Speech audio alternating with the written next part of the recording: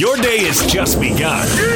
But for DJ and PK, they're just hitting their stride. It's time for all your headlines from the night in sports as DJ and PK tell you what's trending. Are you ready? On 97.5 1280 The Zone and The Zone Sports Network.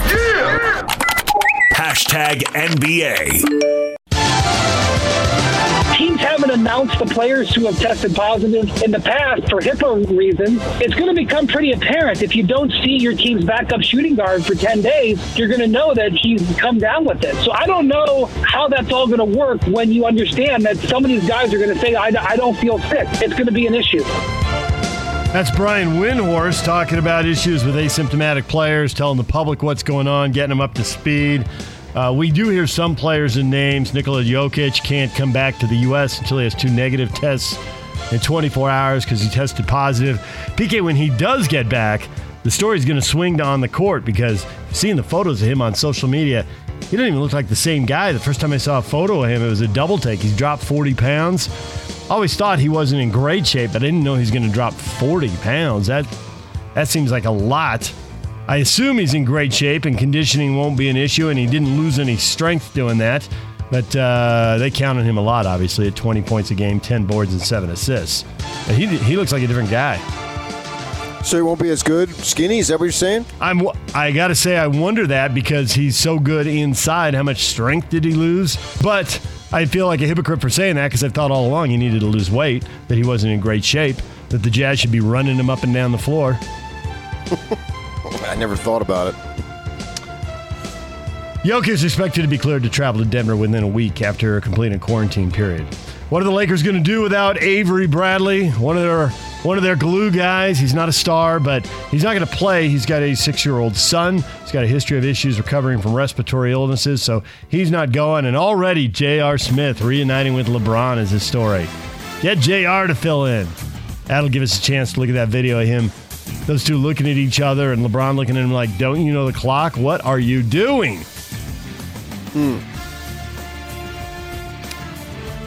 Milwaukee Bucks coach Mike Budenholzer said having a healthy Giannis Antetokounmpo is a huge advantage.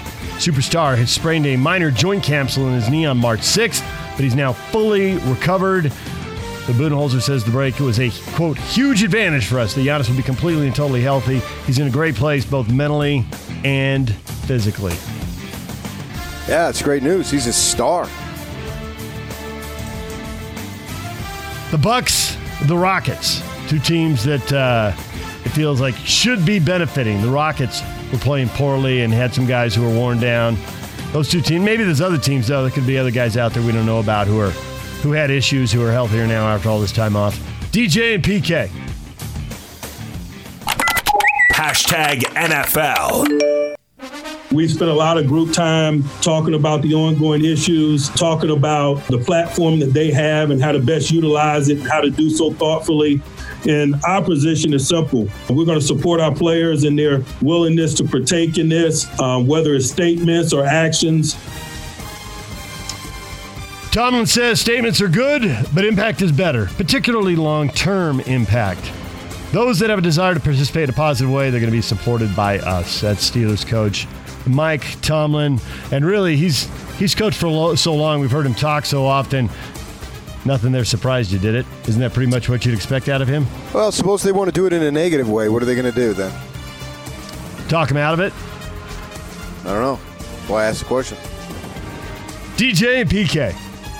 We spent a lot of group time talking about the ongoing issues, talking about Hashtag college football. To say that what happened with me in USC was emotional would be an understatement because this was something that almost killed me. I went through during my NFL career where I was depressed, I was suicidal. I went through a wave of emotions that really affected me in such a way because I was in New Orleans by myself. I had my teammates there, but there's a lot of time by yourself. If your mindset and if your foundation is not in the right place, that can be deadly. Anxiety, depression, suicidal thoughts, mental health issues. PK, this is all way over my head. We just had Steve Cleveland on earlier this week talking about the anxiety and the depression that he found in the players that he was around, whether they played for him or he knew him through all the camps he did in that. He said it's just pervasive in this generation. I guess Reggie Bush backing up what Steve Cleveland was telling us. If those are his feelings, man, who am I to question him? West Virginia has placed defensive coordinator Vic Canyon on administrative leave. It's launched an investigation into allegations of mistreatment made by Mountaineer safety Kerry Martin Jr. on social media. Yeah, that's Vic Koenig. He used to coach at Wyoming. He was the head coach there for a while. I read all that stuff, and the young player said that Koenig is a part of a different generation. You know, it's a different time. He's 60 years old. What are you talking about? That was a different time. I thought 60-year-olds back in the 70s and 80s, they were the different generation that was going to make the difference. It's always a generational gap, no matter what happens. And now this young guy's saying, well, wait, man, he was back in the 30s and 40s. Let's get Vic's thoughts on how stunned he was when baseball integrated Jackie Robinson. Hey, come on, 60's not that old relative to what's going on with race relations. That was a surprise comment, but he's just a kid who made that comment, so 60 might as well be 160. Well, you want to place a bet on these 20-year-olds when they're 60, if 20-year-olds will be saying these 60-year-olds don't get it? Because I would bet, yes, that's going to happen. I'll be dead, so I won't be able to pay off either way. Nah, I'm the one who's going to be dead. You had all the 100-year-old relatives. Well, I'll be too uninterested to collect because you'll be dead anyway, so what would I collect? There you go. All right, you got me there. DJ and PK. Hashtag Major League Baseball. July is the monopoly month for baseball, right? The NBA is over, the NFL hasn't started, and that's the month where you have the All-Star game, you have the trade deadline, of which, by the way, you have neither this year, but it's a huge opportunity. And if baseball had been able to play July 1 and play the month of July and had exciting pennant races, you might have been able to carry that over. Instead, what baseball did in June and July, with no NBA and no NHL, is you fought in the media more than any other sport, and you made people not like the sport. That's Major League Baseball Network's Jim Bowden.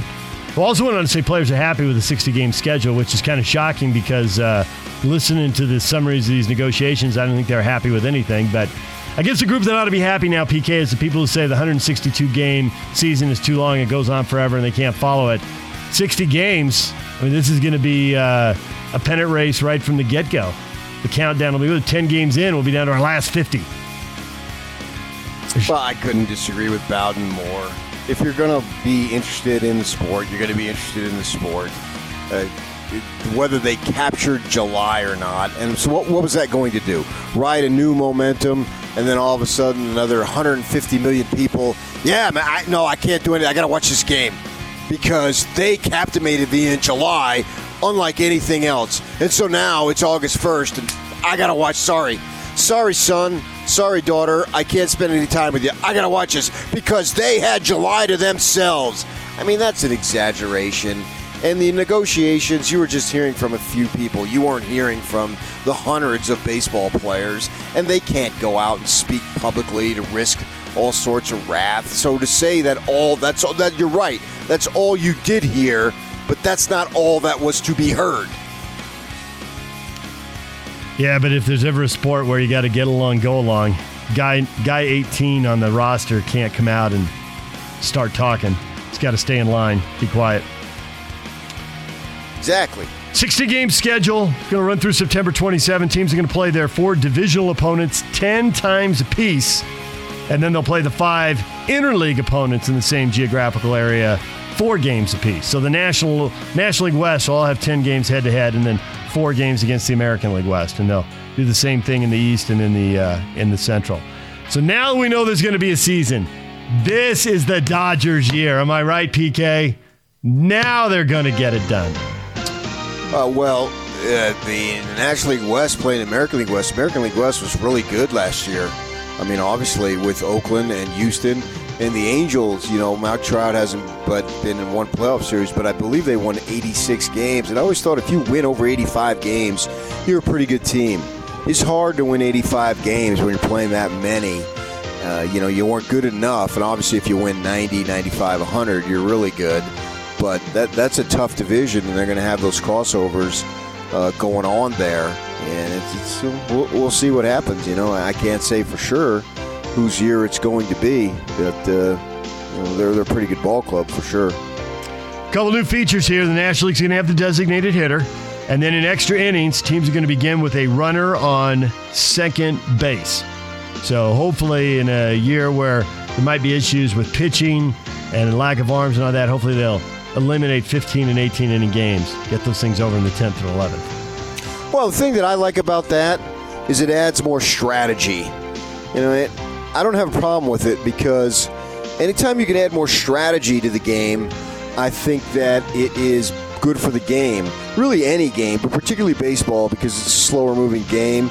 And one of the intriguing aspects is the strategy.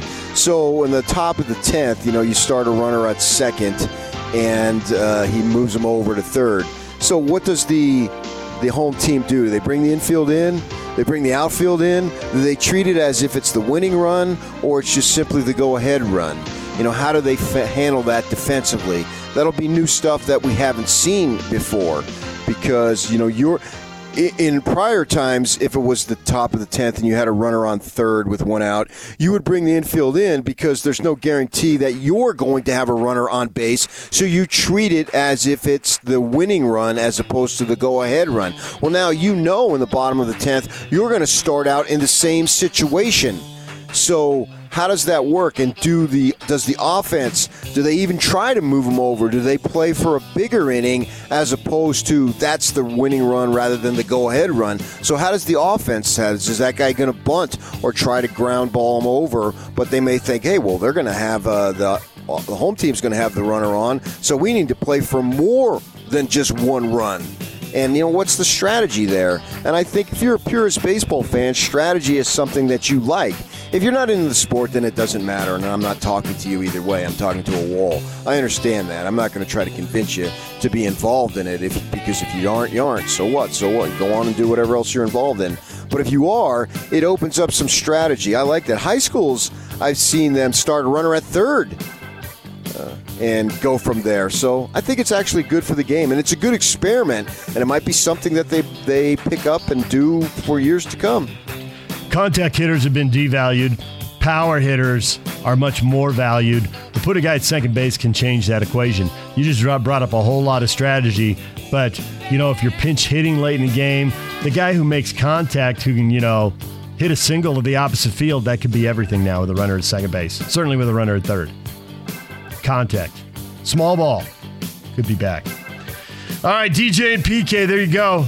There are the headlines, and they're brought to you by Shamrock Plumbing. Receive a free reverse osmosis system with the purchase of any water softener at Shamrock Plumbing. 801-295-1690. That's Shamrock Plumbing. DJ and PK, it's 97.5 and 1280 The Zone.